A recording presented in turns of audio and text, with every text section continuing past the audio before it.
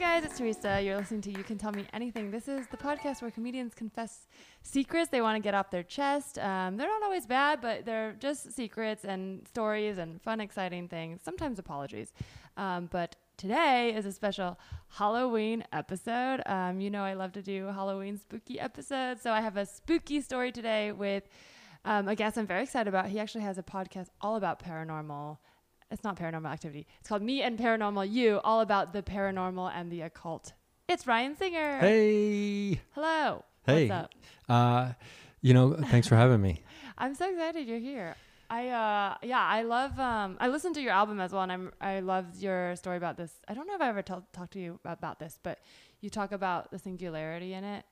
And it's just like everything about your podcast and your album. I'm like, how we could be the robots we've been afraid of this whole time. Yeah. I love that stuff so much. So I'm very excited to have you do this. I think that the world is, I think the world is coming around on all that stuff. I mean, I guess it is kind of a humble brag, but like, I wasn't planning on talking about this until all of a sudden. Let's get into your good confession. What's your good confession? I think I had a good friend of mine, and this is something I don't talk about. I never really talk about this, but a friend of mine told me, he's like, you need to, when we were talking about late night sets and submitting tapes for late night sets. Yeah.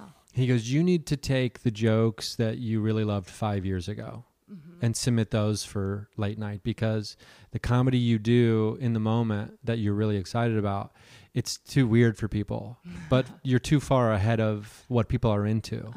So 5 years later, everybody will be like, know what that stuff is. Yeah. And so, which was a very nice compliment, because it was from a comedian friend of mine who I really admire. But part of me was like, no, bro, I'm not going to do that. You know what I mean? Like, this is who I am. You know what I mean? But it's like, these, concessions we have to make. I mean, they're still my jokes from 5 years ago, and I still like them because I came up with them. But that album that is on, it's called Free Love, and it's free if anybody wants it. I think that it was selected as a top 10 album of 2018 by Vulture. So that was pretty cool. Yeah, it was great. And I was very surprised when that happened, just because I was like, because I think I listened to it when you put it on. You also put it on your stream. Yes. For your podcast. Yeah. I put it for free on my, as an episode of my podcast. Blonde Medicine was the record label who put it out. Gotcha.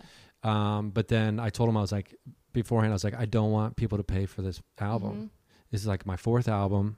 I don't want people to pay for it. Like, I'm a robot. I'm always promoting. I'm always, how it is being an entertainer. It's like, we're always promoting people, asking people to do stuff. So I was like, can I just give people something? Even though I've been giving away everything on Twitter and Instagram anyway.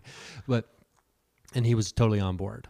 That's awesome. And I was like, you can't charge people for free love. Aww. Because that's the name of the album. Yeah. Right. And so, but the album is, the tracks on the album are about crystals, about magic, like the occult magic, about Bigfoot, about singularity, about talking to your water, like Dr. Masaru Emoto had talked about before he died and did experiments on. And so like the whole album is kind of woo stuff. Well, it's stuff that, because you've always been into that stuff, but it is, I'll admit, like in the last 3 years, maybe I've kind of gotten more into it, and it has become more trendy, and it is fun to talk about in a group because other people are going to know what you're Which is great, about. I think, which to me is a great sign.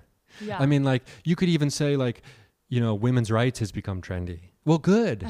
People should be talking, you know what I mean? Like in the way where more people are talking about it now. Rights, so no. Or like, so for me, like I'm not going to ever let myself be the guy who was like, I was into this shit before you. Yeah. Like, that's not cool. Like as if all of this woo, I call it woo because it's got a negative connotation when people say, oh, new age woo. That's what scientists and people like that call it.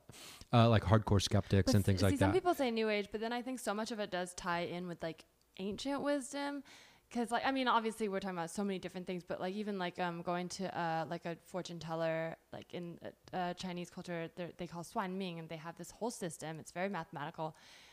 I suppose like a white girl in Silver Lake going to do that would be considered new age because she's just discovering it. Sure, but it's rooted in the oldest, the most ancient wisdom and folklore and mythology, and it's funny how everything old is new again. Yeah. Right. So that's exactly what that is, and so I love telling people I'm into the woo because so many people think of it in a negative way that I'm like, no, man, this is like, I love it. So, and like, I'm proud of it. I like it. It's fun to be into it, I think. But, would it be as fun if people weren't so skeptical? Sometimes I wonder, because I find it really fun, but I think there's something fun about people's reaction to me talking about it, and I'm not sure how. Well, that might be more of an indication of your personality. Well, just if everyone was like, yeah, no, that's true, I'd be like, oh yeah, I guess so. I don't know. I think it is. I think it's more fun that people are into it because it leads to conversations about, like, explorations about it, like sitting around in a group, like you were talking about, everybody sitting around talking about it. It's like now you're sharing experiences that were crazy. Like, I had a pretty intense new moon meditation 2 nights ago. The new moon for me is like, the new moon was so intense. The new moon is time. Like, the new moon for me is like, that's my jam. That's my phase. I love the most. Like very it was. Intense. Like, I mean, it fucking destroyed me. But. Oh, I'm sorry. I was doing a release meditation, and I was seeing things, and it was pretty cool. But so I love sitting around talking about that, as opposed to sitting around talking to someone like, oh, I had a pretty intense new moon meditation. If you're like, oh, that bullshit, then I'd be like, okay, that's the end of that conversation. Yeah. And like, well, but same with like, I mean, modern medicine or whatever, pharmaceuticals. We've all read the articles. We know that they're just scammy, bullshitty, but we still take them because it's what's considered mainstream and what the doctors prescribe you. And then yet, I have a friend who was on birth control, and then a couple of years later they had to come out with new info that it was not safe. And that stuff happens all the time with pharmaceuticals, but we just are like, well, it's a doctor. So I feel like believing in spirituality and like the universe is so much less harmful than being like, sure, I'll just take whatever pills people give me. Oh, okay, that doesn't work. Yeah. Great. Like, it's the same. It's a fundamental trust issue too. Yeah. Like, I mean, we can't go through our lives never trusting anyone or anything. Yeah, you do That's have to like, that'll find drive a system you. That works that'll drive you insane. Like, you'll become like highly paranoid. I mean, we see it now. Yeah, fake news, fake, like all those people who are screaming fake news all the time. It's because they, all these people know it's a very effective technique if you're like a dictator and you want to like cut off all other sources of information. So the people who believed in you in the first place only get their information from you now. Right. So it's very effective in that way. And Trump's not the first person to do it. Throughout history, it's been done by other effective dictators or fascist type people, and anyone who wants to like control people. But like when we can't trust anybody, like that's like such a problem. Like I want to just be able to trust experts in certain things because none of us have the time to do all the research on everything. So sometimes you just have to trust people.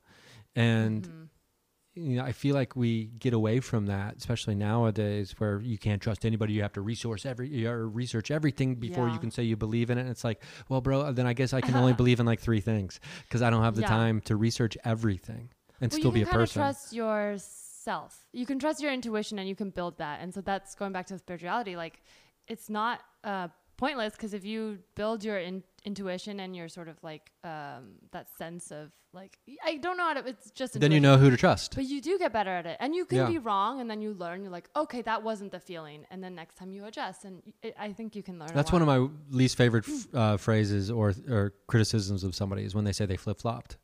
Or whatever, like on their beliefs. Yeah, it's just learning, right? And I mean, I remember the first time it became, at least for me, at least in my mind, it became like a negative phrase, or like it was first used. It was George Bush and Al Gore in the debates, and George Bush kept calling Al Gore a flip-flopper, and it was like a huge thing that helped George Bush.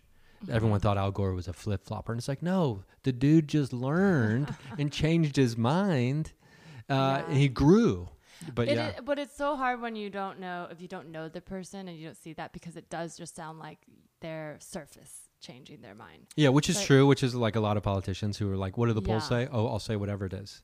Yeah. But it's also very different if you're like, 20 years ago, I was against gay marriage and now then it's like, yeah, you want them to change their mind. Like, why would you be mad at someone for changing their mind towards progress? Yeah, I mean, here's a confession that I'm not proud of. This is a bad one.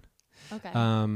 that same election, the Al Gore, George Bush, I was a one-issue voter back then. You voted for the Green Party. I voted for George Bush in that election because I was a one-issue voter.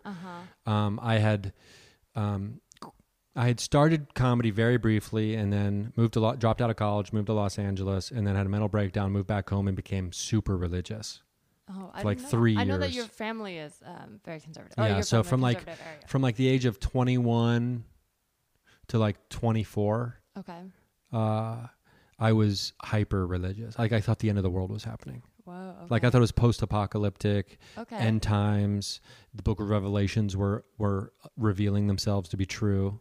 Like, and I had like things in the news that I was like, see, this is happening. You know, I had like the evidence. Fire. And at one point earlier in my life, I thought I had kind of come up with my own interpretation of the Book of Revelations in a fictional form that I thought was how it would probably all play out. And then I thought Jesus didn't come back once. He came back a million times and human beings just keep messing up. Anyway, it was like the first screenplay I ever wrote. Wow. And my grandpa called it blasphemous when I brought it up at dinner. Anyway, so I thought the world was ending. And so I was like, you can't legalize abortion, man. Right. So I was that guy. Okay. And like, I remember like submitting my ballot and then just like hating myself after I submit, because I let my grandma's voice in the back of my head just be like, they're killing babies. They're killing babies. Right. And I was just like, I can't vote for somebody who wants to kill babies. It's like, I can't. And I voted for Bush. And that's the last time I ever did something like that. But yeah, I mean, that's how powerful the religion was when it came to like controlling my behavior. It's emotional, right? You start to feel like this is an absolute, because I do think sometimes I'm obviously very progressive, but sometimes I watch the debates unfold and both sides, and I think like we're not speaking the same language. Because I think from the left, I've only lived in big cities. I'm always like, yes, everyone should have the choice, my body, my choice. But then I see this stuff people posting, and I'm like, if I was someone who's really religious who had no friends like this, what you're saying is driving me further away. Because it is a lot of it's satire, but like people are just like, yeah, I'm fucking killing my baby, I don't care, like making jokes like that. But nobody, like those people without context, those people have no idea that it's satire, and they don't right? really feel that way, and nobody's like, nope. When we talk about legalizing or pro-choice, it's not about like I'm pro-abortion. It's not like, yes, let's get an abortion. It's just wanting a choice. Yeah, it's not like trying to encourage people. Yeah, not get at pregnant all. just so we can do it. But I think that's what the other side does here, and I actually do kind of I don't know, but sympathize with how they view the world, because I think if you grow up in that mindset and that's all you see, it's very scary if your leaders are telling you like the other side is trying to kill babies. You're like, no, we don't want that. That's pretty harsh rhetoric. I mean, if we don't all practice empathy, we're lost. Yeah. You know, and there's no chance for us to come together on anything. And I mean, how do like great disagreements throughout history, how do they get solved? It's not by, or at least in a really good way. It's never by like bombing someone out of existence. It's like, well, can we listen to each other? And like, that's why they always say like, okay, we've reached a point where we all have to come to the table. Mm-hmm. And like, what do you do at a table? You talk about it. And so, and if you're the biggest thing you do at the table is probably listen. Right. Yeah. And so I try to really practice my empathy and develop it. I mean, I think empathy should be taught in schools. Yeah. It's not, but I mean, I think that's a situation of the future. How would they teach it in schools though? Well, first of all, you'd have to have, people, I've mentioned this once before, and someone's like, well, how can teachers who don't have empathy teach empathy? Mm-hmm. And it's like, well, obviously as someone who's been a teacher, you go through training to do whatever profession you want to do. So, although ironically, I never went to school to be a teacher, but even though I was one, but you have empathy training. And so then, I think it's all about just trying to putting yourself in the other person's shoes and trying to understand why they believe or feel certain things. I mean, it's basically that simple, I guess. I feel like there's, well, this is actually related to the robot stuff, but like, could you teach a robot empathy? Do you think there's a way to? Well, I've got the solution for the robot takeover. Yeah. When the robots start taking over, if they do, I've got the solution to save us. Okay, what is it? We slip mushrooms into their I have to say this on the record. I'm not afraid of the robot takeover. I very much enjoy robots and I love the singularity because I'm excited for it. But I also think that more men that I talk to are like genuinely afraid of the robots taking over. And I think there's something about like the powerlessness or feeling like weak that really scares men. Well, for the first time in their lives, they'll be subjugated. Yeah, to their core. Or at least in that kind of way. I mean, there's plenty of men who have been subjugated already. But just the idea of like a being is stronger than me. Because I feel like, to me, of course there's a lot of unknowns and I'm like, yeah, it could go bad. But I'm not scared of robots. I'm scared of people who make robots. Like if they become war robots, somebody's making them that way. Otherwise, I think a blanket formulaic machine that can think for itself is very exciting because it's like a pure baby who actually isn't evil. I kind of feel like a robot with just a formula to love. A robot without original sin. Like a robot with no motive to harm others, to me is something that's just there to perform a function and in a very smart way and can like make your life better. And if you can teach it to be a companion and provide support, like you could teach a robot to love. It sounds great to me. I think you could teach a robot to love, and I think you teach it by showing it love. Well, I think if robots in fact become sentient, have their own self-awareness, to me that points to having developed a consciousness of some kind. I'm not convinced that our consciousness wasn't gifted to us from somewhere else. Oh, 100%. I started thinking about that. I'll say this real quick. I don't want to get too far in robots because I'll talk about it forever. But just the way we create robots, kind of in our likeness, what we're thinking of these like kind of Boston dynamics, they're sort of human-like, they've got limbs. And when we talk about God creating us in his likeness, his, her, whatever. Also, this idea of like whether God is real or not doesn't mean that he stayed around, right? Like we could easily create robots, it could get out of hand and we can leave and they'll be like, who are our makers?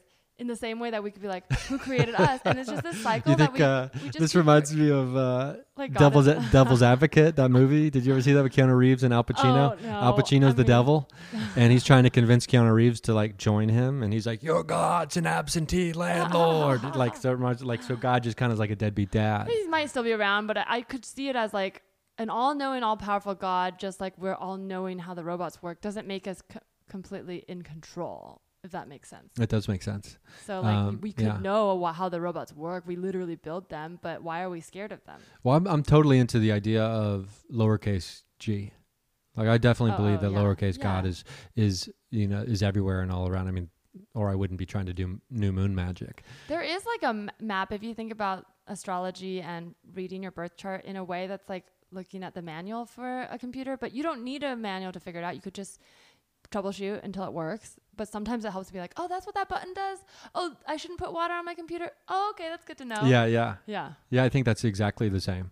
Yeah. I mean, if you choose to get into it and go down this path, of course, and like try to find insight on self. But I guess we can get into this. I've been getting more insight into myself through a therapist who specializes in PTSD, but only so all of us could use therapy. Right. Sure. And I'm 43. So I could have used therapy a lot sooner, but it took me. You just started recently? Yeah, like a month and a half ago or so. Oh, wow. Congratulations. That's a big thanks. Step. Yeah. And now I've got like all kinds of therapy. I mean, technically I've had a shamanic Reiki healer previously who's kind of like a therapist. I've never gone to one. Since for about a year. Okay. So, which is a lot about working on self. Do you talk to the Reiki healer about stuff like, is there talk therapy involved or is it mostly just physical? Well, it's mostly talk. Well, it's talk, and then there's like guided meditation, and then there's also like a very strong psychic element to her. Gotcha. So I mean, she's also deeply psychic. Cool. Communicates with her spirit guides, communicate with your spirit guides. Things like that. And so, there's all kinds of woo going on in a 2-hour session with her, and it's amazing. And then you just walk out there going, how the hell did she know of that? You know what I mean? Yeah. So it's like, it's almost like if you walk into a therapist's office and they're like, you have a fear of commitment and this is why. And you're like, what? I didn't even talk about that shit yet. But, I do have a joke about how when I went to the fortune teller in Taiwan, it's because they don't have therapists there. But I do truly think that a lot of communities that didn't focus on the science of mental health or didn't take it seriously actually developed a lot of these cultures of, actually not subcultures, because in Taiwan, fortune telling is so mainstream. And I think it's because there's a lack of like therapy. And yeah, so we need people that. use We need that it. connection, It kind and of we need becomes that connection. I was just thinking circuit. about this today, like in my free writing, about like all these years, especially as a man, you're told to take care of yourself, be a man. You know, you don't need to ask for help. You need to take care of it. Right. And so that's like so strong, especially in the Midwestern mentality of growing up a man, right? Of what a boy is supposed to become, like self-sufficient. You take care of a family. You take care of yourself. You don't have time to Like, gripe and cry, moan and all nothing that kind of stuff. It was, not until recently. I've been doing the self-help stuff for years, like the self-help books and all these woo-woo books and, all that kind of stuff, like Siddhartha. I love Herman Hesse and all these other books.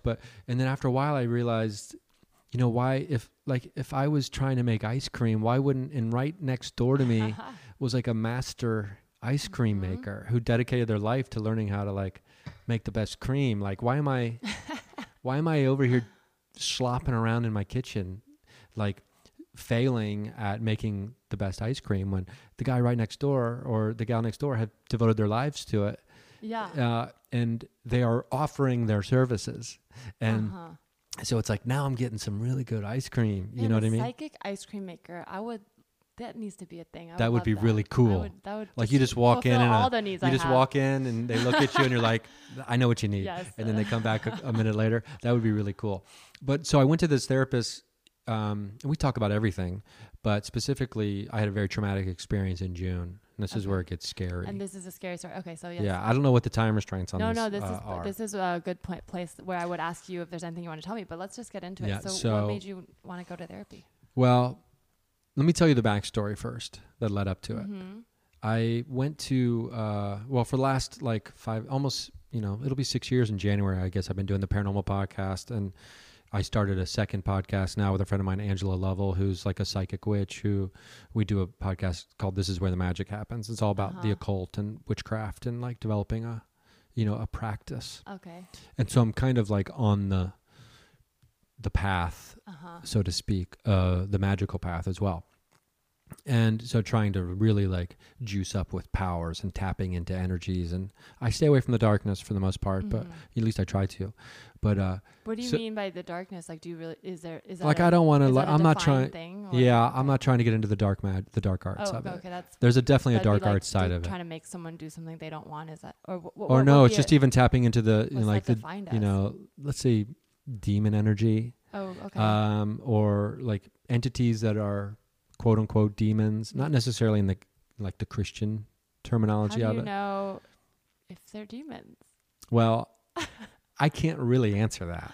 Not because I'm not allowed, but because I'm not really, right. It doesn't feel right. Yeah, right. Something feels like, and there's definitely, because there's blood magic, there's. Is it supposed to be stronger? Like, why would people get into it? Well, I think that's exactly why people would get into it.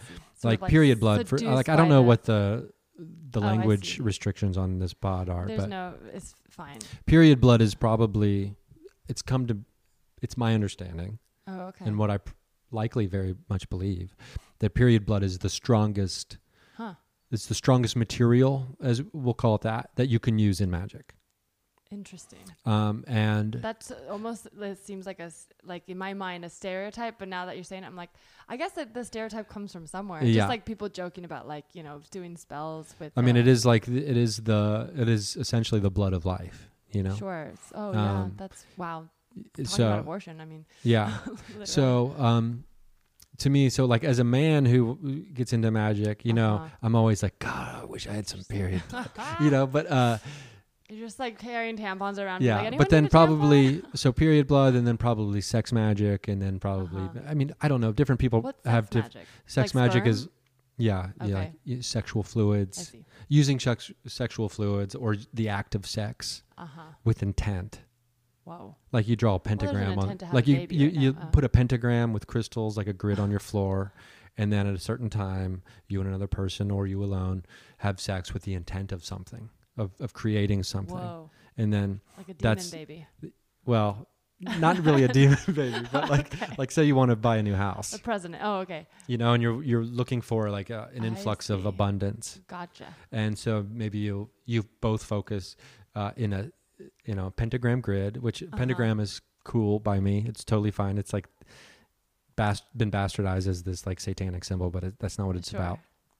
It's just about, the elements. And all the elements in the, anyway. So I'm into all this stuff. Okay. And so my podcast has inadvertently, something I never really anticipated happening when I started it, like put me like fully into that world of where I know a lot of these people, or I've met, and so now I'm into all kinds of stuff and have read about all kinds of things. So I started doing paranormal investigations a few years back, and that leads me into other friendships with people, which all kind of strangely has taken me out of comedy as much. I was just like 100% comedy guy, when I moved here, and like all I did was like stand up. I'd write some stuff and act and things like that. But now I'm like, doing all these paranormal investigations, having these other weird things happen, and then also I met still you doing comedy while you were transitioning. Like, because when you were already doing your podcast when I met you, and I knew you were stand up and you were around, but we definitely talked. Every time we talked, I feel like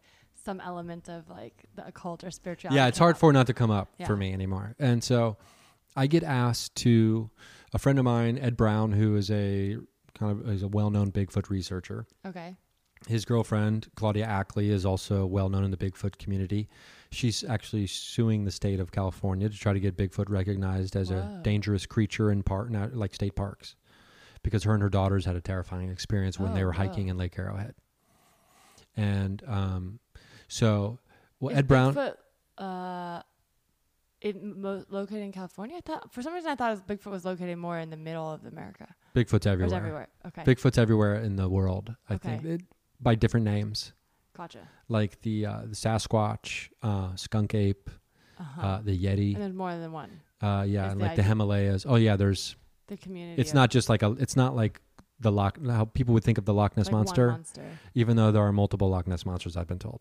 Okay. That's also like a thing that people, anyway, so who knows? But so Bigfoot is a species of creature, allegedly. Allegedly a species. Right? But so I've also heard like that Bigfoot is a woman or female, but if there's more than one, then they might have different ones, right? There might be men. Or are they all women? From everyone I've ever talked to, there's men and women and children and things like that. I believe we can get into. Well, I'll tell you what I believe about Bigfoot here in a second. But I'll let you finish. Bigfoot now to me is a paranormal creature. Okay. I'm almost full into the camp of paranormal as opposed to undiscovered ape species. Okay. So I get asked. Ed Brown calls me up one day. It's the very beginning of this year, and he goes, "Do I have a story for you?" And I was like, "Okay, tell me the story." He goes, "I need to ask you if you want to be a part of a documentary." And I was like, "Oh, tell me more." But probably yes. He goes, "What if I told you I have access to a location that is the Skinwalker Ranch of the South?" And if you don't know what the Skinwalker Ranch is, it's because you're not in the world of paranormal stuff. But it is like the craziest hotbed of activity in the United States, at least, of paranormal activity. Is it the one with the alien farm? Skinwalkers, aliens. It's like a 4,000 acre ranch up in the Northwest. It's like up in the Northwest. Oh, okay. And it's owned by Robert Bigelow. It was, who's a billionaire who has his own private space company. He's the guy you don't hear. You hear about Bezos and you hear about Elon Musk, but you never hear about Bigelow. But Bigelow used to be in charge of the government's UFO reporting hotline. Oh, okay. And he owns the microtels, all those hotels. Tom DeLonge, I saw from Blink-182, is like working with him, right? I don't know if he's working with Bigelow or not, but he's to the Stars Academy with a bunch of people from the government. He used to be in the government and stuff, like all the Navy pilots who are active duty, who talked about seeing UFOs while flying. That was on the Long Show. Okay. That came out recently. And it became well enough known that my mom even texted me, "Alien, they say UFOs are real." And I was like, "Yeah, I've been telling you this shit for years." Because Roswell happened over 70 years ago. Yeah, wow. So, and that's like been proven beyond the shadow of any doubt that was a cover up. I mean, the fact that the article the next day, like they put an article in the newspaper about how a UFO crashed, and then the next day they're like weather balloon, and it's like it's so clearly a BS cover up story. Yeah. And the people who were involved in the cover up even came out years later and said that it was a cover up. It's like ultimate gaslighting, but then there's cognitive dissonance, because at that point when people chose to believe it, it's like, well, if we all believe this thing that widely has been told is like silly, then we are silly. So until we reach a critical mass where everyone believes it, now you're a nobody total wants to be the idiot. first Now you're a person. total Yeah. weirdo and an idiot if And you that's believe by in this stuff. design. And that's like what was so disappointing to me when I saw like the army on the internet, like making fun of the Storm Area 51 people. Everybody just immediately, like on Twitter and everything, just started like making fun of these people. And it's like, to me, there's two big things. The two biggest things in the world are disclosure about UFOs and aliens. I mean, UFOs, you can't, no one with a reason, like if you denied the existence of UFOs even before this TV show came out recently, that's because you're being willfully ignorant. Like to me, you were like, that's like saying that the earth is flat. Well, the government literally has a department to invest. I mean, they have a fancy name for it, but why would they spend all that money and time and there was so much over evidence. So many years. There's so much evidence that if in the last couple of years, if anyone said UFOs are BS, I'm be like, you might as well just be telling me the earth is flat right now because there's so much evidence. You sound like an idiot right now. Now, who flies the UFOs? I can't tell you who flies the UFOs, right? That's a different story altogether. Because we're thinking we're thinking Hollywood UFOs now. We're thinking like, well, of course these little green space aliens don't exist the way that we've drawn them, and they probably don't exist that way. Just like witches in Hollywood have become this like caricaturized like pointy nose, fly off on a broom. Witches exist. They're not like that, but yeah, they exist. So so like that. It's like life after death, like ghosts. To me, because if you know that aliens are real and that you know that we're part of an intergalactic neighborhood, that changes everything. And then if you also understand that death isn't real in the way we understand it, interesting. That you don't, just because your meat suit is gone doesn't mean you're dead. That your consciousness moves on. Like if we understand that death isn't real, might not feel anything. Well, I think people are afraid of death. Not everyone, but some people who think about death as being scary is actually more like the absence of life. It's not the idea of an unknown. It's like the pain that you feel, and that's all associated with being alive. So people aren't actually afraid of dying. They're afraid of literally getting their life taken away, the act of that, and that's actually all related to being alive. Like all the pain you would feel when you're bleeding out or you smash your head. All that has to do with being alive. The minute you're dead, the pain goes away. Yeah, exactly. So I think that our world is it's like night and day. That's how different it is. Once we realize that we're a small part of an intergalactic neighborhood and that death isn't real. So to me, that's what the paranormal is. Sure. Aliens and ghosts, like for the most part. So the Skinwalker Ranch has UFOs, skinwalkers, all this kind of stuff, right? Okay. And so I get asked to go to Florida to be a part of this property that's 30 acres. This couple lives there. This is like the doing late night of the paranormal world. You're like, I'm going to go to Skinwalker Ranch. It's like a big deal. You're like, okay. So this is a big deal to be asked to be a part of this, right? Okay. And so we're going down there for 5 days and 5 nights. So I go there and I'm told that there's 2 rules that we have to abide by while we're on the property. And I'll meet the people who live there because they'll be there the whole time and they end up being the biggest sweethearts in the world. It's out in the middle of nowhere. This couple built their dream home like outside the city in the sticks. Even though she's retired, was a former police dog trainer and first responder, and he's like a state architect for Florida. Anytime a government building in Florida needs to be built, he has to approve it. Right. So they're like successful, like grounded, like people who have built a great life for themselves. So they built this house like 16 years ago, and then things go crazy out there, right? There's reports of UFOs, orbs, which who knows what orbs are, ghosts, creatures, including but not limited to Bigfoot. And portals. How do people all know if there's no like with Bigfoot, with the lore around Bigfoot, like, the people say there's no very clear photograph. How do people know when they see the creature that they labeled that as Bigfoot and not something else? I think Does it feel like it's Bigfoot? If it's large enough. It's a big monster. I mean, because if you go down the rabbit hole enough, if you just spend like 4 or 5 hours of one day, like going down the YouTube rabbit hole of Bigfoot, you find a bunch of videos that have creatures in them. Well, you think about, because I mean, the reason I bring that up too is when I think about the animal kingdom, like a rabbit may never have seen it. Some rabbits never see a crocodile in their life, but if it does run into one, it's like, fuck, that thing's dangerous, and I know instinctively I got to get the fuck away. And I wonder if it's like we are in the animal kingdom that way, and we see aliens and monsters, and we think that we're just like the head of our food chain, just like they're like living their little pristine life. But those are our predators. And so we do feel an innate fear when we see it, in the same way that like a mouse seeing a cat for the first time be like, yep, that thing's going to kill me. I don't know. I mean, I don't know either. I mean, luckily I've never seen, we just don't see, and they're I've never us. seen anything like that that's given me the thing, but I have had that experience. And I was in Florida at this place. Okay. So there's 2 rules while we're there. The rules are you can never be alone on the property without one of the armed guards. Okay. So there's armed guards, armed security, like cops who are like took vacation days or whatever to come to the property. And they're also enthusiasts. One of them is, and the other 2 are not.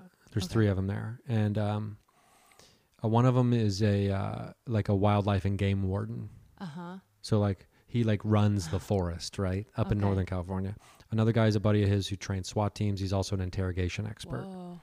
And the other guy's a friend of theirs who's like owns a gun shop and also has like maybe cop or military experience. I didn't know as much about him. So we're there for 4 days and 4 nights. And the other rule is you're not allowed to talk about the other research team that comes out to the property, like on a regular basis. What do you mean? That there's another research team. Oh, you just can't talk about it. That comes out to the property. Like an NDA kind of like thing? On a regular basis, that you're not allowed to talk about who they are. Okay. And, but they're out there a lot. Cryptic. And they're the ones who actually told them, don't let anybody out here without armed protection. If people come out here to hang out and see the property, don't let them be alone because it's dangerous out here. Now, these people show up to the property and the property owners, the property owners, I'll just say this, the property owners cannot stop them from coming to their property. Okay. So without saying it, yes. I think you understand. Right. Yeah. So they can't stop these people. Yes. The people had been coming and researching their property for years. Okay. For like 6 or 7 years before the woman caught them on the property one day because they didn't know she'd be home, sick from work. And then they quickly showed her that it was beyond their control to stop them from coming. The scariest predator, other humans. Yeah. So, but then over the last couple years, the last 2 years, once they became aware that they were coming there, now that now they'll actually like give them a heads up. Hey, we're coming out. They become friendly because they spend so much time there. And so they've given a lot of information to the homeowners. Okay. That was passed on to me. And then, like the portals, like for example, they're coming out to study a portal that's on the property that creatures are coming through. And like, apparently they discovered portals 35 years ago. And they're trying to figure out what and where they all are around the earth and what's coming through them, right? They told this woman who lives there, who comes from a long line of witches, that she subconsciously created another portal to have creatures come out to protect her from the ones that are coming out of the other one. It's a balance. I feel like there's I mean, I don't ever really know anything that's going on truly. Like, I'm not religious, but I like to believe in a lot of things. But one thing I always come back to is balance. I think there is something about, not literally like yin and yang, but I do think there's something in that ancient philosophy. But what you're describing checks out, because it's sort of like when something's off balance, it's going to... Yeah, I didn't think of it that way before, but yeah, that makes total sense. So, I mean, I know a lot of this sounds crazy and beyond belief, but this is all the information I've been told that is happening at this property. Okay, so right? You show up and you So we get out there, we're out there for 5 days and 5 nights. The first few days, and it's creepy out there. It's creepy. And I'm sleeping in a shack, like this little like shed with my buddy Ed. And it's, I can't even go out at night to pee. And there's like a camera when he's crew asleep. Documenting this?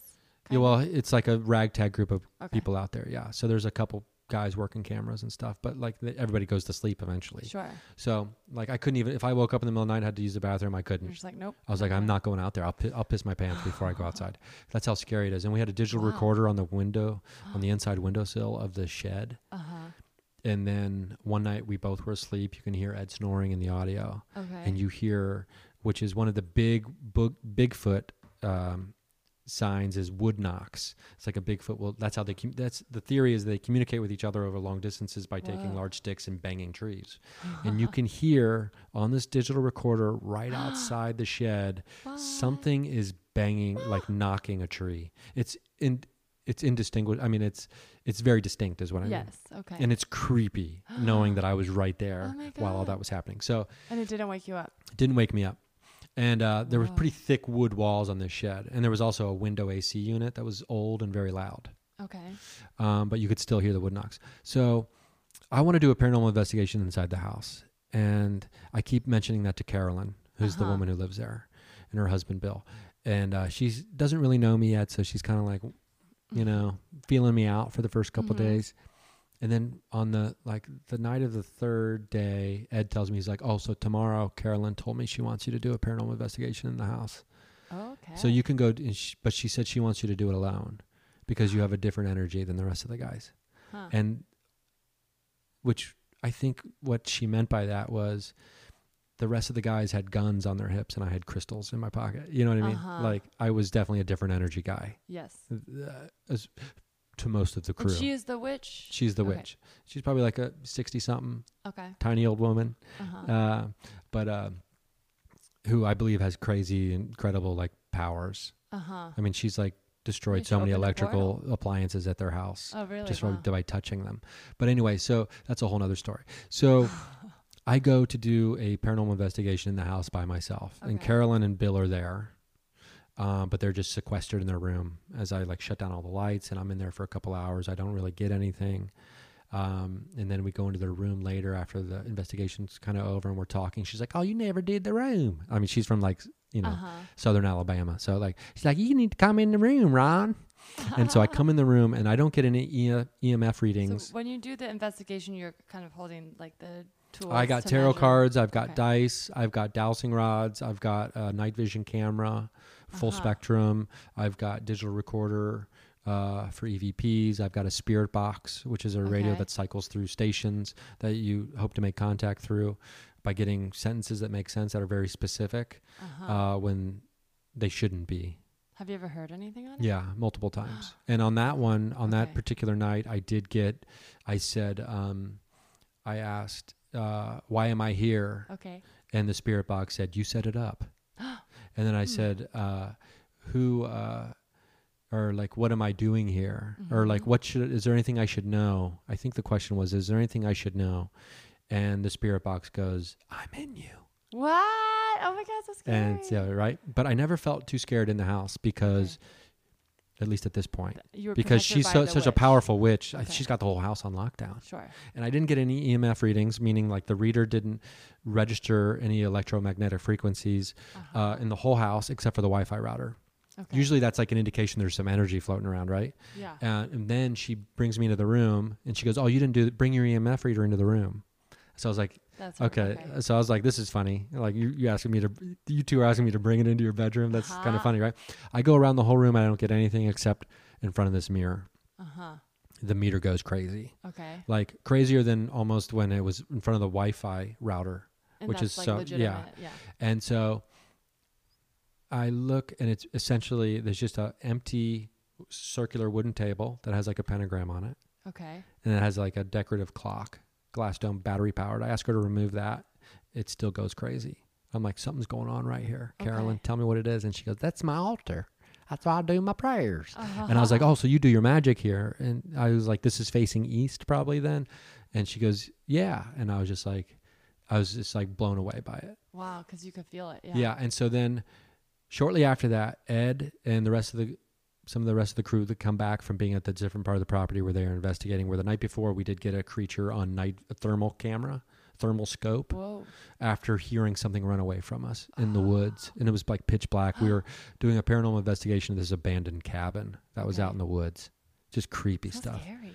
Right? There was a million spiders in this place. It was really creepy. That's the scariest part, truly. And we spiders, also I think, are demons. Like, is that a commonly believed thing in the Bigfoot community? I've never heard that. Okay, because just feel an energy. They will crawl into your mouth and lay babies in your stomach. Energy from them when I look at them, that it's like pure evil. So yeah. Okay. So Carolyn wants me to sleep in the house that night. because one of the guest rooms had opened up. They have 2 guest rooms, and like their daughter, or not their daughter, somebody had been staying there. I just imagine her holding like a glass of wine anytime she asks you to like, come in the room, come in the house. I'm like, okay. And so I go, okay. And she goes, I want you to sleep in the dream chamber. And I was like, what's the dream chamber? She goes, it's one of the guest rooms in our house where people have the craziest dreams of their life. Whoa.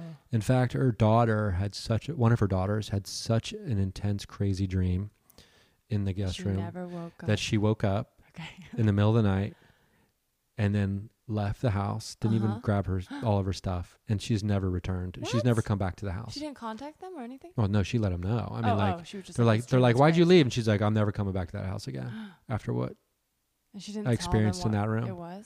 I didn't get the details of that. That's so scary. So I was like, hell yeah, I'll sleep in the dream chamber. Do it. I was like, hell yeah, I'll sleep in the dream chamber. And that's just one of the stories of people sleeping in that room.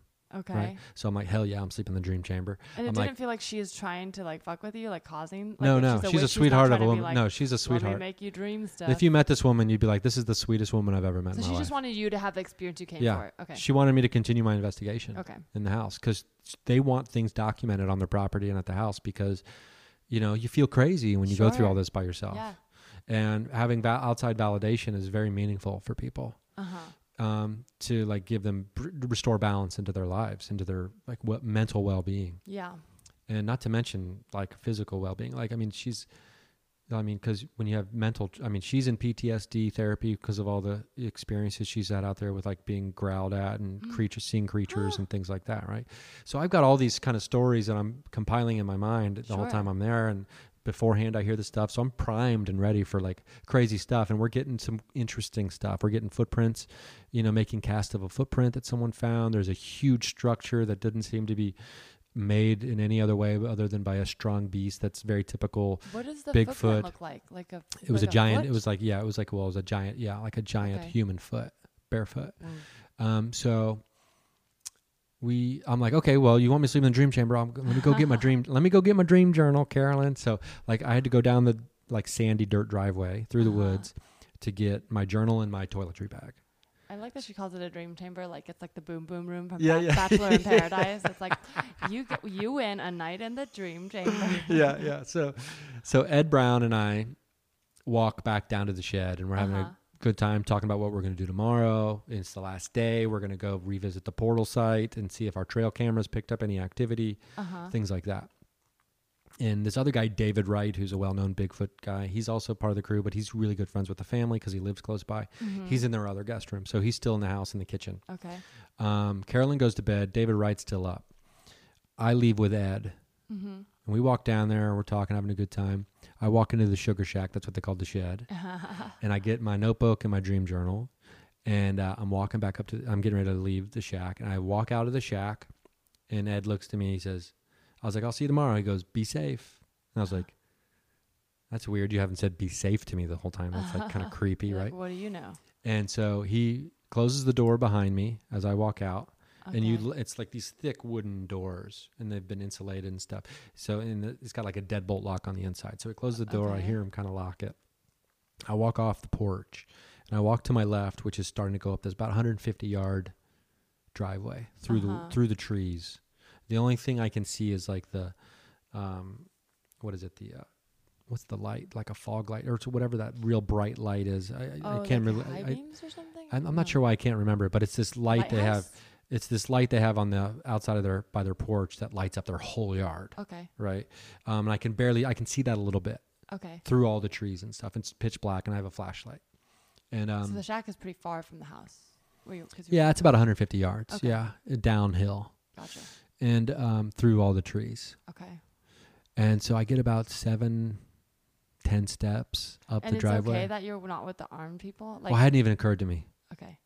But when they say the rules, is it more when you're exploring, or you're not really supposed to? Yeah, well, it's supposed to be the whole time. Wow. Okay.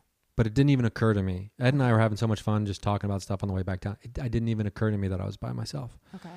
And it's the first time I'm by myself on the property. Okay. Especially at night. The whole time I've been there. And that's almost 4 full days. And then from directly behind me. Oh my gosh. In the woods.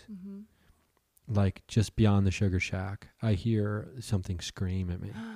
Like it was, I've never been able to go back through my memory and like walk through the whole event, because I'll get up to the moment where the scream is going to happen and I stop. I just can't do You're it. like repressing it. Yeah. And that's why I'm seeing a therapist, Whoa. PTSD, to try to work through it. To figure out what happened. I hear a scream that, I mean, I can only, like, I guess the kind of funny way to describe it, but also like 100% accurate, is if the devil had a home birth that went wrong. Oh no. Like, So it was like, that horrifying could of you a hear, scream. Like, bodily things? No, it was just like, it was high pitched, it had vibrato, Okay. and then it almost ended with like almost like a crazy laugh. Oh. And I turn around, and as I'm turning around, I'm instantly realizing what's happening. And what I believe to be happening is I'm fucking dead. Whoa. Like, I am no longer, like, I am the bottom of the food chain. Like we were talking about that earlier. Yeah. Like, I'm not surviving. Like whatever this thing is. Whatever it is, I'm not surviving this experience. It's the first time I've ever had mortal fear. Wow. And I start to scream. I'm trying to scream two different things at the same time. Okay. I'm trying to scream the word avalanche, which is our code word for the security guards, meaning if we yell avalanche, that means they have their finger on the trigger ready to kill something that's coming at us. So it's not to be joked about, not to be messed with. Sure. Don't like pretend like, oh, don't even make a joke about avalanche, right? Yeah. Because if they hear avalanche, they're ready to kill something. No Ben Stiller and Meet the Parents. Exactly. So, but then I realize, as I start to scream avalanche, I realize there is no avalanche because they're back at the hotel already. Oh no. So they don't even stay the night? No, not on there wasn't room on the property. You're not supposed to be out at night anyways, is the kind of, right? Well, they just decided to stay in hotels. whatever. Like, it was like 5 minutes down the road. Okay. So there was no avalanche to yell. So then I like also at the same time I want to yell avalanche, I start to yell Ed, call for Ed for help. But then at the same time I'm yelling Ed, I realize I don't want Ed coming outside because he's closer to this thing than I am even, right? Yeah. So I'm like yelling like, but then like trying to stop myself from screaming and yelling, but I have to let something out. So it's like a scream and a whimper, and it's like I start running as fast as I can. And I'm like hyperventilating almost already. And I get to about 3/4 up the driveway, and somehow, it's probably the most courageous thing I've ever done in my life, I turned my head backwards to see if it was behind me. Which might sound silly to someone listening, like, oh, that's the bravest thing you've ever done in your life. But yeah, it is. Because you have to fight that mortal fear. And your so, fight or flight, literally. Yeah. And so I look behind me to see how close I am to being caught by whatever monster this is, which I believe at the time is a Bigfoot. Okay. And I'm not of the throw some beef jerky, at a Bigfoot. I don't think of Bigfoot in that way at all. I think of this creature that could fucking kill you. Like, just rip your head off if it wanted to. Like, that's how I think of a Bigfoot when I think of it. It's not like all fun. It's not fun and games for me, like in that way. So I turn around thinking I'm going to see some kind of Bigfoot or creature that came out of this portal or whatever that's going to kill me.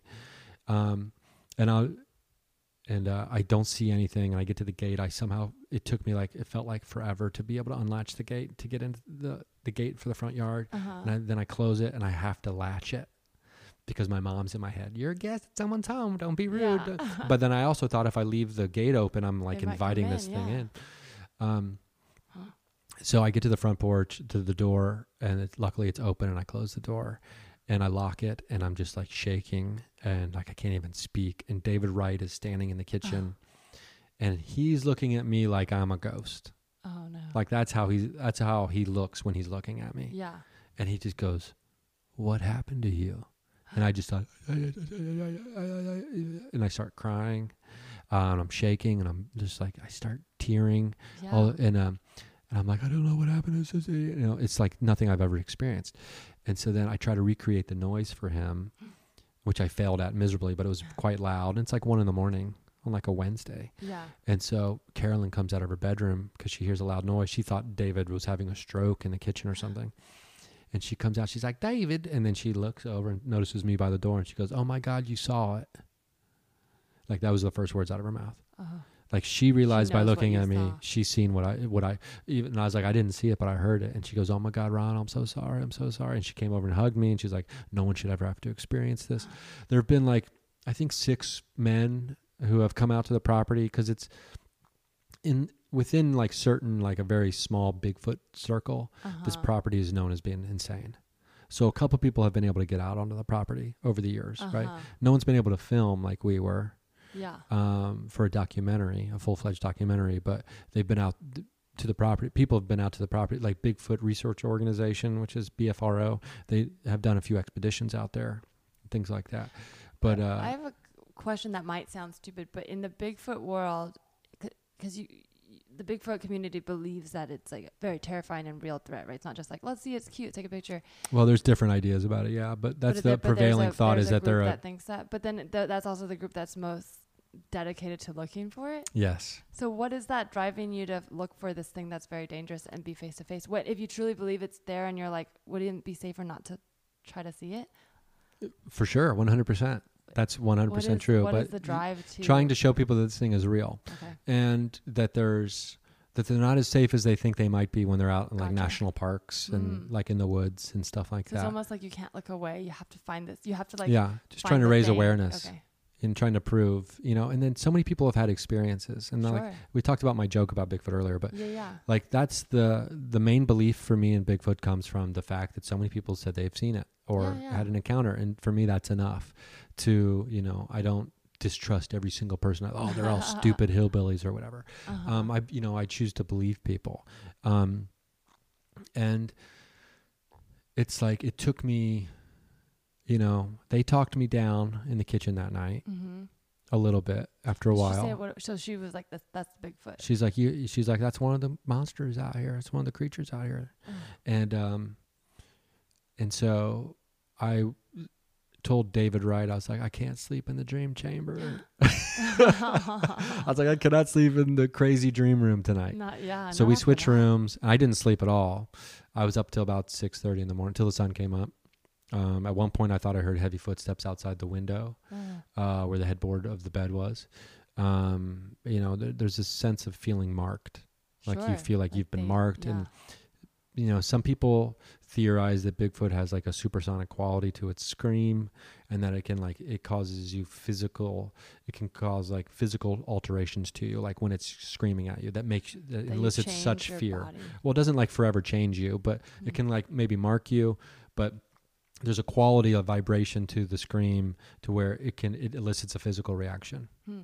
And there have been the stories I heard were multiple tough guys have been out on that property, like Bigfoot, ex-military hunters, guys like that, and have had experiences on that property where they were reduced to tears and immediately left the property upon having that experience, like got out of there as fast as they could. Apparently there's a growl that you can hear that is not what I heard. Is it recorded? No, it's not. The growl's not recorded, but the growl has been heard by a couple people, Carolyn, her dog, and one of these guys, which apparently is the most awful thing you could ever hear. Like she one night heard it with her dog, Ozzy, this great big golden retriever, this old dog. He's great. And they were outside. They were out in the yard. Yeah. And then the growl came. She freaks out, starts screaming, tries to get Ozzy inside the house. And he's just shaking too badly. He can barely get in the house. She finally gets in the house. Bill's like, what's going on? He goes outside and she goes, don't you go outside. It's going to kill us. It's going to kill us. And Bill goes outside with like a shotgun, and she's screaming at him, get inside the house, get inside the house. They have like these thick wooden shutters they put on all their windows now that are like locked. So you'd have to like really have some strength to rip these shutters off the windows to get into the house. And the next day when she woke up, Ozzy was just standing in the kitchen throwing up blood. Oh my God. Like, so it like has this like physical effect on the body, like hearing that growl. And, so the next night I had to stay there 2 more nights after that. I mean, I wanted to leave. Did David have any weird dreams? No, not that he mentioned. He didn't have the energy that you did. No, yeah. And so I stayed 1 more night, barely slept, and then left around noon on that following day, and then I drove past Houston. That's how I was like, I need to get as far away from this place. So I drove like 1,000 miles past Houston, got a hotel, and then could barely sleep. because I was on the first floor of the hotel and there's a window.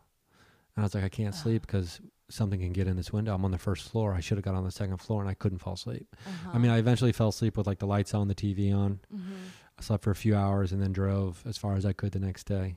Slept a little bit better because I made sure I got like the third or the top floor of the hotel. I told him I was like, I need the top floor. Like, Bigfoot's after me. Can I have the top floor? Exactly. It's funny because I got pulled over that first day about 2 hours outside of town by an Alabama cop. Right. And I was out of Florida, and he pulled me over just for having out-of-state plates that far away from home, which happens all the time when you're on the road. Sure. And when they see California plates, they're like, what drugs are you? Yeah. What are you doing? And so he's like, California, it's a long way from home. What are you doing out here? And I was like, you wouldn't believe me if I told you. And he goes, try me. And I go, I was just camping out for 5 days and 5 nights doing a documentary looking for Bigfoot and other paranormal stuff. And he goes, really? Did you find him? And I go, no, but I heard him. And he goes, oh, you heard him? And I held out my hand like to the passenger side window where like it was rolled down because he's on that side of my car. And it was still shaking. And I go, see that? That's because I heard him. And he's like, no, you're just on meth. No. Yeah, right. And so he looks at me and he's just like, that's when he realizes like I'm like very serious. Yeah. Like my eyes are probably even watering up when I tell him that. And he goes, huh. You know who I always thought people should be looking for is chupacabra. And I go, oh, so you're into this stuff. And he goes, and I go, I bet you've seen some stuff out here. And he goes, eh. And I go, well, I'm not really into the chupacabra. It's like younger than Miley Cyrus. Like chupacabra, I'm not so into. Like I'm not so sure chupacabra is real. Is that just like a younger, hotter Bigfoot? It's just like this goat sucker. It's like that's what it translates to. Like cattle mutilations and like goats, dead goats and things. I'm just not so sure the chupacabra is a real thing. But and it's only been around for about 20 years. It's kind of urban legend type. Yeah, it's a newer one for sure. But and then I pressed him a little bit on like telling me some of the crazy shit he's seen. Yeah. Being a highway patrolman. And he wouldn't, and then he just let me go. But then I've been sleeping with the lights on ever since. That was in June, so it's been 4 months almost. Wow. So and you said there was like memory loss because you don't remember a gap of it, or no? Well, I just choose not to remember the actual scream part. Or interacted with. I know for a fact I didn't see it. I looked back to the dark tree line and I didn't see it. Ed, who was in the shed, I was like, you had to have heard this thing screaming. It was so loud and terrifying. He goes,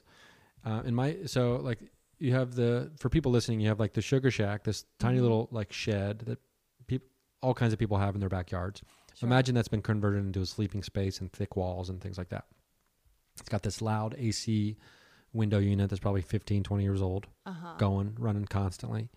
But you can still hear a little bit, right? Yeah. And then that's in the middle. To the left, if you walk out of the front door of the sugar shack, is the long sandy driveway to go up to the house through the woods. To the right, down just a little bit, is a small fence where my car is parked on the other side of the fence. Okay. So I walk out of the sugar shack, and at about the same time the scream happens, Ed believes I'm going to my car. And he thought he heard the beep, beep, beep, beep, beep, beep, like I was doing my horn thing. Like, so he heard the high-pitched noise. He assumed it was me, like, unlocking the alarm thing on my car to go to my car to get something out of my car. He heard something, but his brain registered it as, like, fine. Exactly. Whoa, and so do you think this thing was targeting you in a way that Ed couldn't hear? Well, or do you think this noise? I just think because of being in the sugar shack and the AC running, he definitely heard something. Yeah. And like I said, we were laughing on the way down the driveway. Yeah.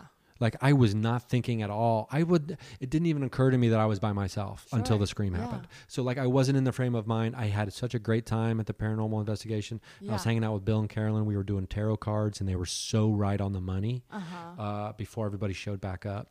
We were laughing, having such a good time. I was in the best mood I'd been in the whole time I'd been there. That's always in the horror movies, the time when the monster my guard was down. Yeah. My guard was down and it got me. And so I've seen this therapist about it. I'm like, my dream used to be having a mountain house. That was my dream. I'm like, I'm going to have a mountain house in Lake Arrowhead or Big Bear or somewhere else. That's where I'm going to live out the end of my days, right? And it's gone. It's like penthouse, You don't want to 80th be floor, around it. concrete, millions of people, never sleeping, surrounding me. Whoa. So I went back out to Lake Arrowhead last weekend for the first time when I was like in the woods, because friends of mine, Ed and Claudia, moved into this new house where things are going crazy out there, like footprints, handprints on the house, all kinds of stuff, like crazy stuff. So my therapist, I told him, I was like, I want to go out and visit them because Claudia is having a really difficult time. Like it's been very hard. And I was like, do you think it's a good idea for me to go back? Because it terrifies me to think about being there at night by myself. Area and he's like, I think it's a great idea for you to go.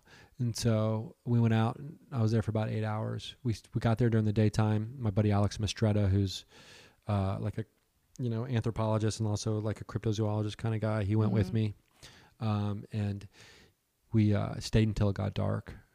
We left around 9 o'clock, so it'd been dark for about an hour and a half. Okay. And after that, I was like, okay, I'm ready to go. I mean, it was also like 9 o'clock on a Sunday, and I was like, we need to get back to LA.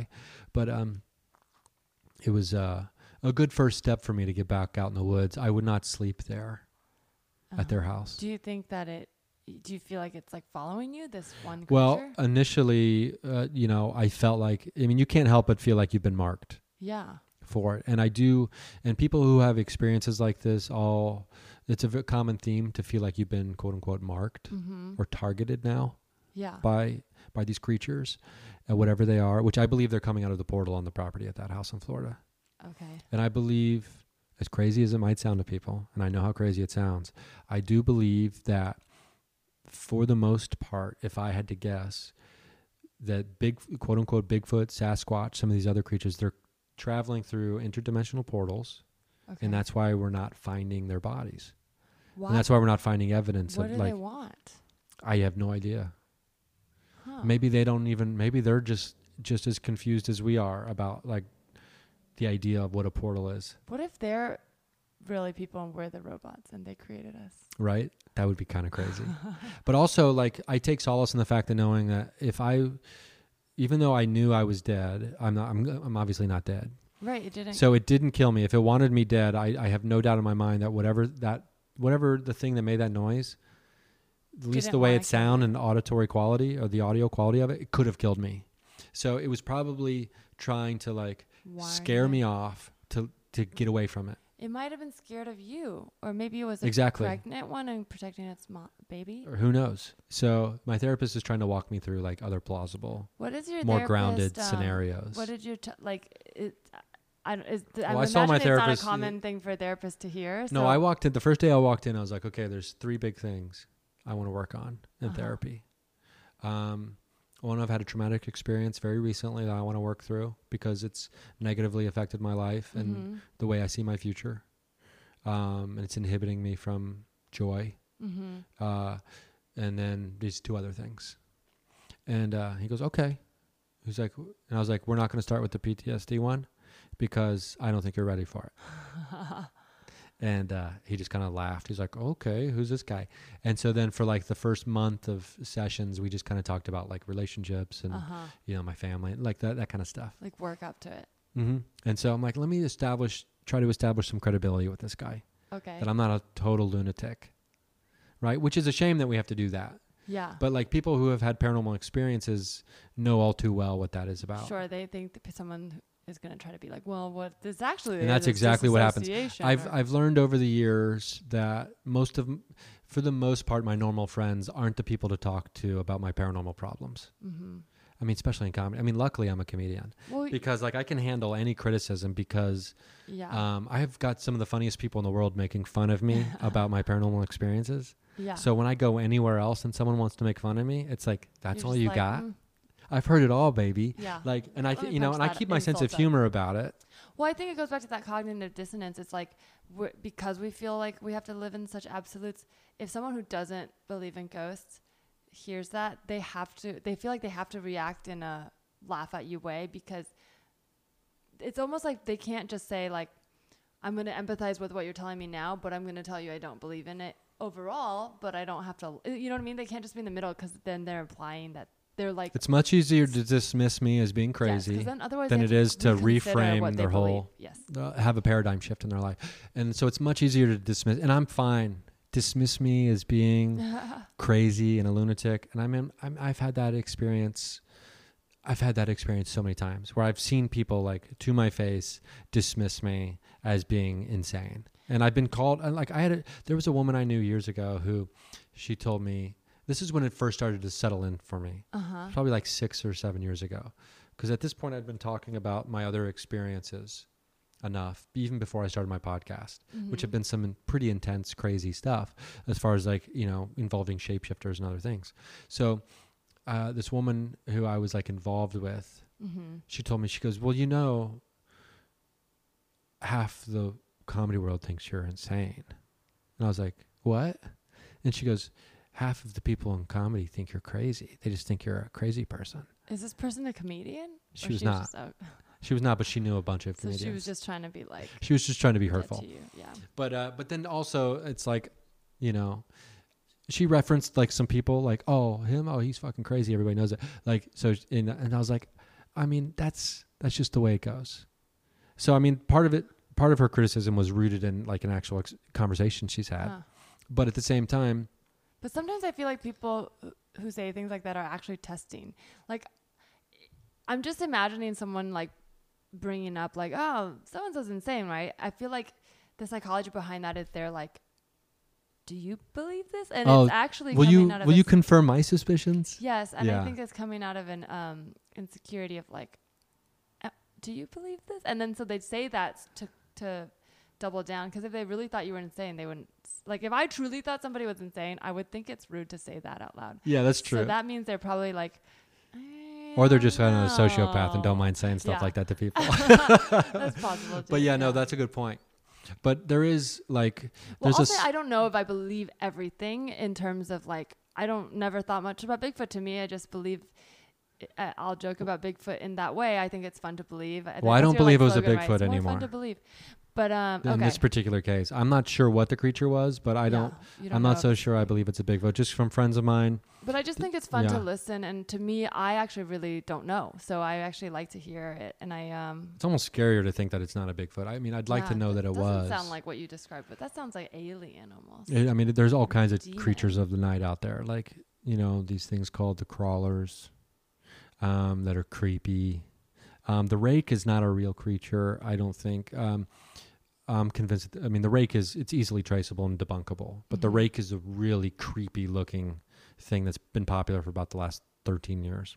This white creature that's pale white and has these big black eyes and like walks on all fours, and it's like skinny, but humanoid. No. Okay. Yeah. But there are creatures that probably resemble the rake, just from people who have had eyewitness accounts who have described things and said there's this creature, this monster, blah, blah, blah, but they don't say the rake, but they describe something very similar. But the rake is a made-up thing from 4chan, but from like a thread that said, help me make a monster.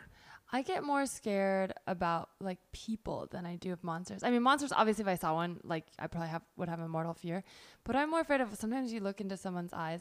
Do you ever see, like, I call them shark eyes? Like there's a dead eye look that sometimes you see on a person. Yeah. And then I just get a bad feeling. And then certain people I've had that with, and other people will be like, I've seen that too. And I'm sure it's just them maybe having something wrong mentally. But in my mind, I'm like, what if there's... Or maybe they could have had something attached to them, or possessing them, like, or something like that. That's what I'm seeing. And that scares me. Dude, I was in Chicago. I was in Chicago years ago, probably about 6 years ago, with a friend of mine, who was like very close friend of mine. We used to live together, and like we were together for a while, but then we've just become friends. She's got precognitive dreams of the future, all kinds. She's like deeply empathic and things like that. Intuition is strong. We're just walking around before a show to kill time. In this little area where there's a bunch of shops and little restaurants, and some guy walks by us on the sidewalk, and I don't really notice it other than he's kind of weird looking. But then we get about 10 steps, like she grips my hand so tightly, and we keep walking, and then she kind of like speeds up, and then she turns around and realizes he's like gone around from the corner, and then she almost collapses. She's about ready to throw up. I go, what's going on? And she's like trying not to vomit. Just all of a sudden out of nowhere. And she goes, I looked at that man's eyes and I saw the darkness of what he's done. And I can't physically handle it. That man is evil. Jesus. And I was just like, let's get the fuck out of here. Scary. This is like 2:00 in the afternoon. You're not ready to be scared like that during the daytime. Is now the president. Yeah. So but so I haven't seen the shark eyes, but she saw him that day. Yeah. Gosh, that's so spooky. Well, I'm glad you're safe, Ryan. Yeah, I'm okay, and I'm going back out into the woods again. You are okay. I'm going to go back out to Lake Arrowhead probably and do a nighttime thing at some point. I just won't be by myself. Yeah. Do you ever wonder if like you're inviting them in? Oh, I've definitely invited them in just because of all the other investigations I'm doing. Some of them are like long, ongoing things. So, I've definitely invited the trickster into my life. What's the trickster? The trickster is like we could do a whole episode on the trickster. Okay. What's the trickster, like the coyote, it's rooted in like ancient folklore. The spirits. Yeah, but it's in every culture's folklore. Oh, like the jing in Chinese. Have you heard of the jing? I think we've talked about the jing, haven't we? Or did it's like there'll be like huli jing. The huli is fox, but they like sometimes there's like the fox jing, the like wolf jing. Like the one that's always trying to trick you or like do bad things. They're not necessarily evil. They're not to be trusted. You shouldn't. Do they shapeshift? Kind of, yeah. They're like sort of like spirits and animals. They're a little mischievous. They're not necessarily evil, but they're definitely like caring more about themselves than for you. But they will sometimes make deals with people, that sort of thing. Yeah, that sounds like the Native American coyote and in the trickster that it's kind of just generally called when you kind of lump all of those different characters together. But the trickster is alive and well apparently. But so I definitely think I do my best to try to build protections, and I take this stuff very seriously because I believe in it. Yeah. So I don't kind of like just willy-nilly go out. Sure. And trying to put myself in dangerous situations, like maybe like people you might see on TV. Excuse me. Sure, like just walk into a place and be like, I'm going to provoke these ghosts. It's like, dude, if you believe in ghosts, if a ghost can knock a cup off a table, which is a physical object in our material world, a ghost could collapse your throat. Right. It's like, imagine if a mouse, like a bro mouse, was just like, yo, like, I'm gonna check out. I'm gonna fuck with this cat. This cat's wearing a really sleeping. tight T-shirt, like just like, yo, babe, check this out. And it's holding like a little magnet. Oh, I'm feeling some magnet over here. I think there's some cats over here. And the cat just like, wow, and he's like, oh, he's dead. Paranormal mouse, just like paranormal mouse. That would be so funny. I love that. I had a quick game, but I actually feel like we talked about so much. I don't know. Do you want to play this game or? What's the game? It's. I'll do the game. Okay, we'll end on a light note just because it's so heavy, and so it's a fun little game. It is like a spooky game. Is this a deadly superstition or good luck ammunition? Basically, we're just gonna guess if a custom is good luck or bad luck. Okay. Because Halloween is the spookiest time of the year. So basically, these are all from around the world. They're different customs that people, or things that you do that people believe would either bring you good luck or bad luck in different cultures. And it's good to know. Like, for example, I didn't know that not showing up to work causes bad luck, but now I know. And also I'm looking for a job. So if anyone wants my resume, no, that's just a fun little joke. But that's an example of a thing, but it'd be better than that. Okay. So like, it'd be like not showing up to work. And then you have to guess bad luck, good luck. Got it? Got it. I got it. Here's the first one. Trimming your nails at night. Is this good luck or bad luck? Oh, it's definitely bad luck. You know this for sure? No. Okay, you're right though. It's bad luck. In Japan, clipping your nails at night will cause premature death. It just feels creepy to be doing it at night. It does. It's just like a weird noise, right? Yeah. Walking outside with an empty suitcase. No, don't do that. Actually, in Colombia, this is good luck. If you walk around the block with an empty suitcase on New Year's, it means you're going to travel and prosper during the year. Well, cut to January 1st of this coming year. If you're in Glendale, you'll see me rolling a bag around the block. I'll try that. I could see how you could think it's bad, but it's good. Okay. Drinking water that reflects moonlight. Is this good luck or bad luck? That's got to be good luck. You would think, but actually in Turkey, it's considered bad luck to drink water that reflects moonlight. So like lake water or something like that. You can bathe in it, but you shouldn't drink it. Oh, okay. Yeah. That's interesting. Yeah. I wonder if it goes back to maybe like before the water was trying clean, to steal the you know? power of the moon, and Or that's maybe how they something. turn it into like just keep people away from it. Oh, I like that better. I was just gonna say maybe the lake water is not clean. If it's But I mean, still but water. yeah, maybe the lake water wasn't clean, and so it would make people sick. And they're like, you know, to keep people away from here, we can't explain why it's making just us say the sick. moon. But like, you pissed off the moon. You're trying to steal the moon's essence. Maybe is Yeah, the how moon is she's an illusionist. she's Okay. not to be trifled with. She is not, but she's strong. Mixing wine and watermelon. Oh, that sounds like it would be like a good luck charm thing to do. It could be, but in Argentina, it's an old wives' tale saying it will lead to death. Oh my God! So if anybody says like, "Hey, come over for some wine and some watermelon," you're like, "I know what this is." You're trying to kill me. I feel like you need to guess the opposite of what your instincts are. Okay. Because you've been over. No, wait, you got one. I got the You first got one. Okay, so there's two more. If you get these right, you'll win. Okay. Good luck. Okay. Spilling water behind someone. See, part of me tells me that's like really bad to do that, so I'm gonna say it's good to do it. And you're correct. It's good luck. In Serbian culture, spilling water behind someone is a way to give them good luck. So you could do it like if someone has a test or an interview, you just like spill So this the is like that water. episode of Seinfeld where Costanza has to be like, you just go against everything he believes. Well, I also made this harder. I tried to not pick the obvious ones. So Yeah, but that's good. Okay. Okay, so this is the final one. I think you're going to get this right. I have faith. Getting pooped on by a bird. Oh, that's definitely good luck. I know that for a fact. You're right. The first 10 seconds I ever set foot on the streets of New York City, I got shit on by a bird. And you're like, And I New York, looked up to the New sky, I was like, York. New York. I was like, this is how you get welcomed to New York City. That's awesome. I had never heard that before, and it's great that you had that reaction because many a time people get upset when they get shit on. But what a way to just turn what that are the around. chances of that actually happening? Yeah. So like that's like it's such a rare thing to happen that it's like, oh, this has to be a sign of good things coming. I love that. In Russia specifically, they do also believe that this means you're going to make a lot of money. So Oh, I love that.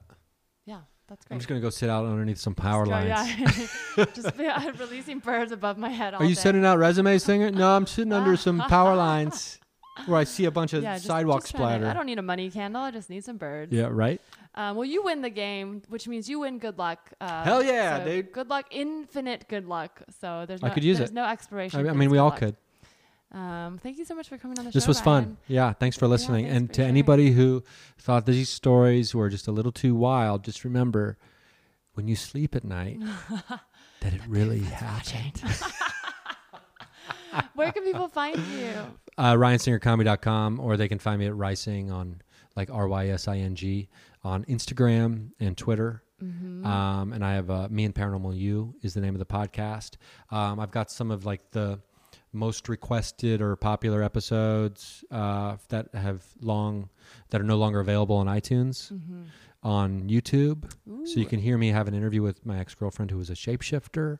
Whoa. I interview Dr. Jeffrey Mishlove, who was like he's the only doctor who got like a doctorate in parapsychology. Okay. I've got an interview with Dr. Roger Nelson, who's in charge of the Global Consciousness Project, which kind of proves that we're all sharing a consciousness together, and it's measurable that our consciousness lives outside of our bodies, and that death is an illusion. But so like, and also the DMT one where I smoked DMT for the first time with Shane Moss is on there too. Oh, nice. Yeah. So if you guys like this stuff, for sure, check out the podcast and get his album. And and this is where the magic happens is the name of my other podcast, which is crazy. My friend Angela, who's my co-host, she's a psychic witch, and her stories are never ending. It's bonkers. That's awesome. I gotta check that out. I don't know. I haven't listened to that one. But also, if you guys have any stories like this or have seen a Bigfoot or experienced it, I want to hear. Let me know because I'd love to know. Yeah, fun stuff. Add us. There's a lot going on out there that we're not aware of. Yeah, it's crazy. I'm going to definitely be Googling all night tonight. Follow this podcast at Tell Me Anything Pod. Follow me at Larissa T. And join our PayPal, paypal.me/you can tell me anything. Thank you.